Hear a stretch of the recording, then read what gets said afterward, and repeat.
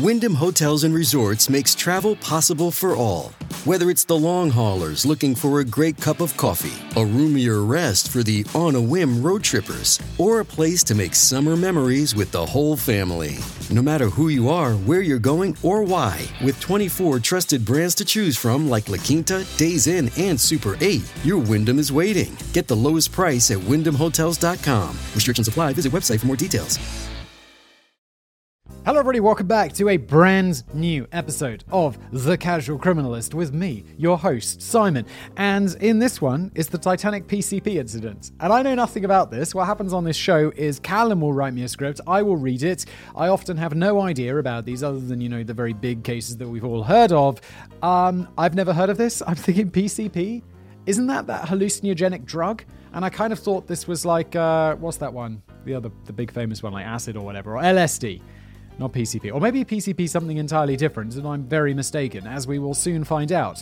I'm going to read this. Let's just jump in. It's a short one today, by the way, and I think, there's probably not any major bits of murder, because this is like a different criminal one. So, I can see in the stats, like the shorter ones are less popular. So I'm sure a lot of people are like tuning out right now.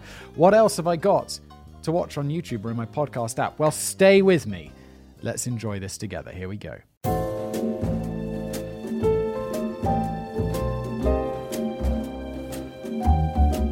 It's not easy being the internet's top true crime analyst.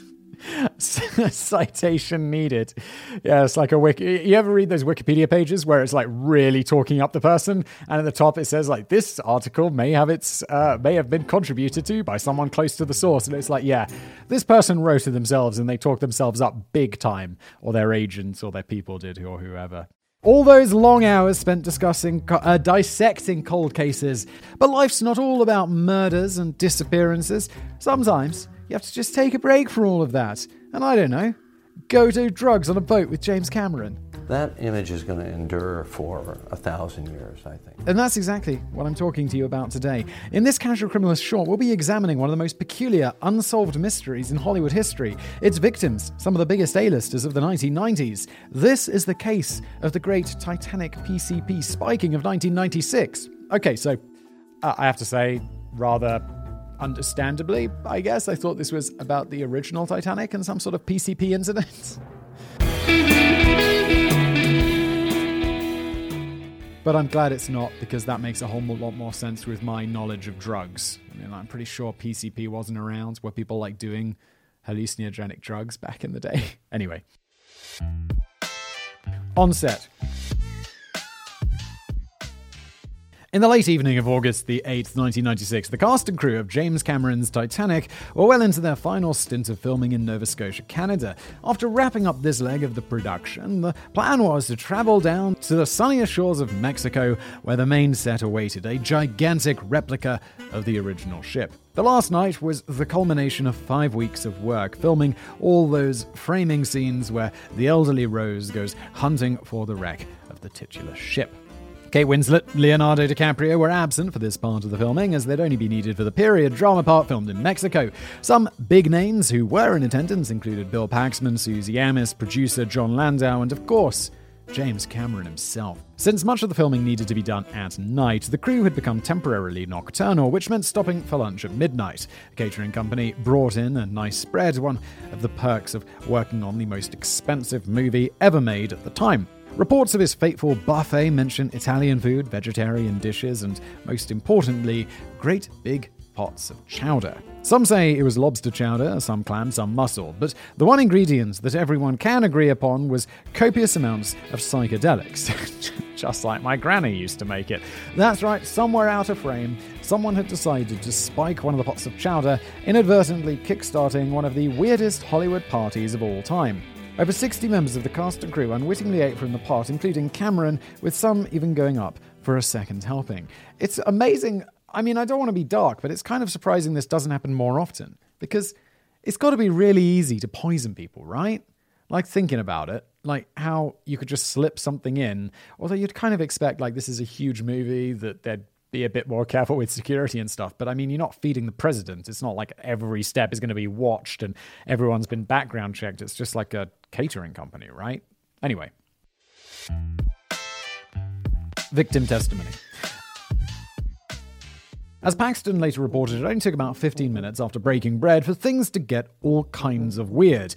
After everyone got back to work, Cameron disappeared to go make himself throw up. With his head spinning, he got completely disoriented along the way. At first, he diagnosed himself with having something called paralytic shellfish neurotoxin. That's a kind of natural poisoning caused when shellfish accumulate high quantities of neurotoxins from microscopic algae. Serious business, and not what you need to hear when you're tripping balls. By the time the Academy Award-winning director finally found the toilet, threw up, then came back to the set, the whole place was empty. As he put it in a 2009 interview with Vanity Fair, I get back to the set and nobody's there. I'm standing at the monitors, near the camera, and the room is empty. It was like the Twilight Zone. The reason they'd all taken off was because dozens of the crew had started exhibiting the same symptoms. Not only the nausea, but also alternating waves of intense well-being and intense anxiety, which will sound extremely familiar to anyone who had an experimental phase at uni. I have never done PCP, and it doesn't sound very good. Well-being sounds great. Intense anxiety sounds like, well, I'm just paying for all that well-being, aren't I? Doesn't really seem worth it. As one of the on-set painters, Marilyn McAvoy, later told Vice, it was kind of like a combination of being high on marijuana and being drunk. I was functioning, I was reading magazines, it was like a dream. That sounds pretty great though, like being high and drunk at the same time. That sounds like a good time. That sounds a lot better than intense anxiety. Cameron found her and the rest of the cast and crew organizing themselves into two lines. One for people who felt fine, and one for anyone suffering from the giggles, a stomachache, or intense existential terror. Exactly, it sounds like great, you know? Yeah, I'm really happy, this is great. Oh no, I have intense existential terror. That sounds horrific. More and more people started leaving the okay line for the I'm probably very high line, where half of the people were weeping and the other half were in hysterics. This shouldn't be funny. These people got terribly drugged. Eventually, it became clear that anyone who, like Susie Amis, abstained from the chowder was fine. Paxton was not among them. He later told an interviewer, "One minute I felt okay, the next minute I felt so goddamn anxious I wanted to breathe into a paper bag." With a good chunk of the crew potentially about to drop down dead from seafood poisoning, the sober ones decided it was time to get them to a hospital. The hospital. They had the production company's drivers bring round the vans and loaded 6 tripping Hollywood folk into the back of them. Imagine being an ER nurse on that night as this drugged-up rabble burst through the doors all at once. Somebody call TMZ. By this point, the drugs had kicked in even more, with some of the affected going down the rabbit hole into flashback and freak-out territory. The rest, however, were impossible to contain. Each patient was given their own cubicle, separated by curtains, but soon they started leaping out and running amok like a bunch of unruly toddlers. People were falling over. It's not funny. These people have been terribly drugged, but it's also funny at the same time. People were falling over onto gurneys, racing down the hallways in wheelchairs. Paxton joined a conga line led by cinematographer Caleb Deschanel, father to the slightly more famous Zoe. I have no idea if I'm pronouncing his name right there. Zoe Deschanel. Isn't she the one from that? Is she the one from Bones? Even Cameron had chilled out by this point, lying in his hospital bed, blood running down his cheek, giggling away. He had been stabbed in the face with a pen by one of his staff, but he was too buzzed to care. Stab wounds, conga lines, people weeping in the corners. Just sounds like a standard house party in the UK, to be honest. So nostalgic. While the ER was being torn apart by drugged-up film folk, the hospital staff were busy pursuing the food poisoning theory. They forced everyone to drink activated charcoal, a liquid variety which stops anything further being absorbed into the bloodstream. Over the next few hours, things started to simmer down. The damage to the filming schedule was already done, but at least nobody died. I mean, one of the cast members, Gloria Stewart, who played the elderly Rose, was 76 at the time. That's got to be pretty intense, being like a 76-year-old just absolutely tripping balls on PCP. Unless she was a hardened ex-hippie, the drugs could have hit her body hard, but thankfully she was eating out at a restaurant when the whole thing went down. She was eating out at a restaurant at midnight? I mean, Rose, what are you up to? Paxman had already bowed out by the time the cups of charcoal were being passed around too. He told the director, "Jim, I'm not going to hang out here. This is bedlam. I'm going to wander back to the set and just drink a case of beer." Apparently that worked wonders, but I should add that neither I nor Bill Paxman is a doctor, and the NHS website does not list Carlsberg as a remedy for a bad trip. Carlsberg is a remedy to nothing, because it's awful, Callum. As for the rest of the afflicted cast and crew, a nice cup of disgusting charcoal, and some bed rest was all they needed. After that, they were right back on set the very next night to continue shooting, which must have been one of the worst days at the office imaginable. I don't know, does PCP give you a bad hangover?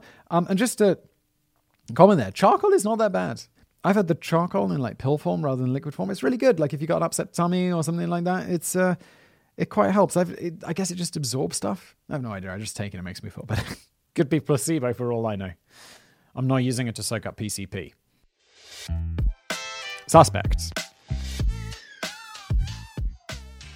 By this point, the police had already been alerted to the incident. The toxicology report soon came back to reveal that PCP was to blame. Also known as angel dust, this drug can cause hallucinations, sensory malfunctions, and even violent behavior, like stabbing the director of Terminator 2 in the face with a biro, for instance. Talk to the hand. Now, as funny as the idea of a film set descending into giggling madness is, indiscriminately spiking dozens of people is still a pretty serious crime. Yes, no doubt. Because, like, 76-year-old Rose could have died, or all of these, this is not a joke. The police launched a full investigation. They compiled lists of everyone on set at the time, who was affected, who wasn't affected, who held a grudge, etc. In the end, they were unable to come up with any definite suspects and closed the investigation after 2.5 years. That's not to say it was a total mystery, however. The fact that the particular pot of chowder chosen was nearest to Cameron's table led some to speculate that it was an act of revenge against him. But who could it have been? Had Tom Cruise rappelled down from the ceiling as vengeance for missing out on the lead role? Can you imagine Tom Cruise in Titanic instead of Leonardo DiCaprio? That'd be so weird. But I can't imagine it. I can imagine it, but it doesn't seem right. And I don't know why. Maybe, but actually, there's a more likely candidate. Cameron is pretty certain that a certain ex-crew member was to blame. The unnamed suspect, some say a chef, was apparently fired just the day before over his unprofessional conduct with the catering company. A touch of PCP and the chowder would have been the perfect way to get back at both the production and the caterers all at once. In the end, it worked. The film company fired the caterers the very next day, suspecting that one of their people may have been to blame. That suspicion probably led plenty of the crew to bring their own ham sandwiches from there on out, but the caterers were adamant that the PCP was brought in by Hollywood folk. Whatever the case, the show went on. It did, because Titanic was made. Enormously successful movie. The Titanic cast and crew went down to Mexico, endured a host of other non-psychedelic setbacks, and scooped up 11 Oscars for their troubles, and nobody in Hollywood ever took drugs ever again. The end. It's not really the end, because there's a wrap-up right here. That brings to a close our retelling of one of the most unfortunate incidents in blockbuster history. Or fortunate, depending on your feelings about free PCP soup. I don't have a problem with drugs. That's fine. Do all the PCP you want. What I don't like is being drugged. When there were elderly people and children involved, though, you really have to question the judgment of the culprit. I, for one, will not be condoning the spiking of soups. Definitely not, Callum. We are not condoning that. I'm not sure why you'd bring it up as a point. Nor the consumption of angel dust. However, I do have a pretty banging recipe for LSD chicken balti. I'll leave a link in the description. No, you won't, Callum. This has been a short episode of The Casual Criminalist. I, as always, have been your host, Simon. Thank you to Callum for putting together this script. And I never thank Jen. Jen does all the music and the graphics if you're watching this show. So thank you, Jen, as well. And, thank you for listening or watching. If you are watching this show, smash the like button. Make sure you're subscribed if you're listening to it in its podcast form. Well, this is also a video show. It's also an audio show. You can leave us a review wherever you get your podcasts. Although Spotify doesn't support reviews for podcasts, which is frustrating. But anyway, thank you for listening or watching.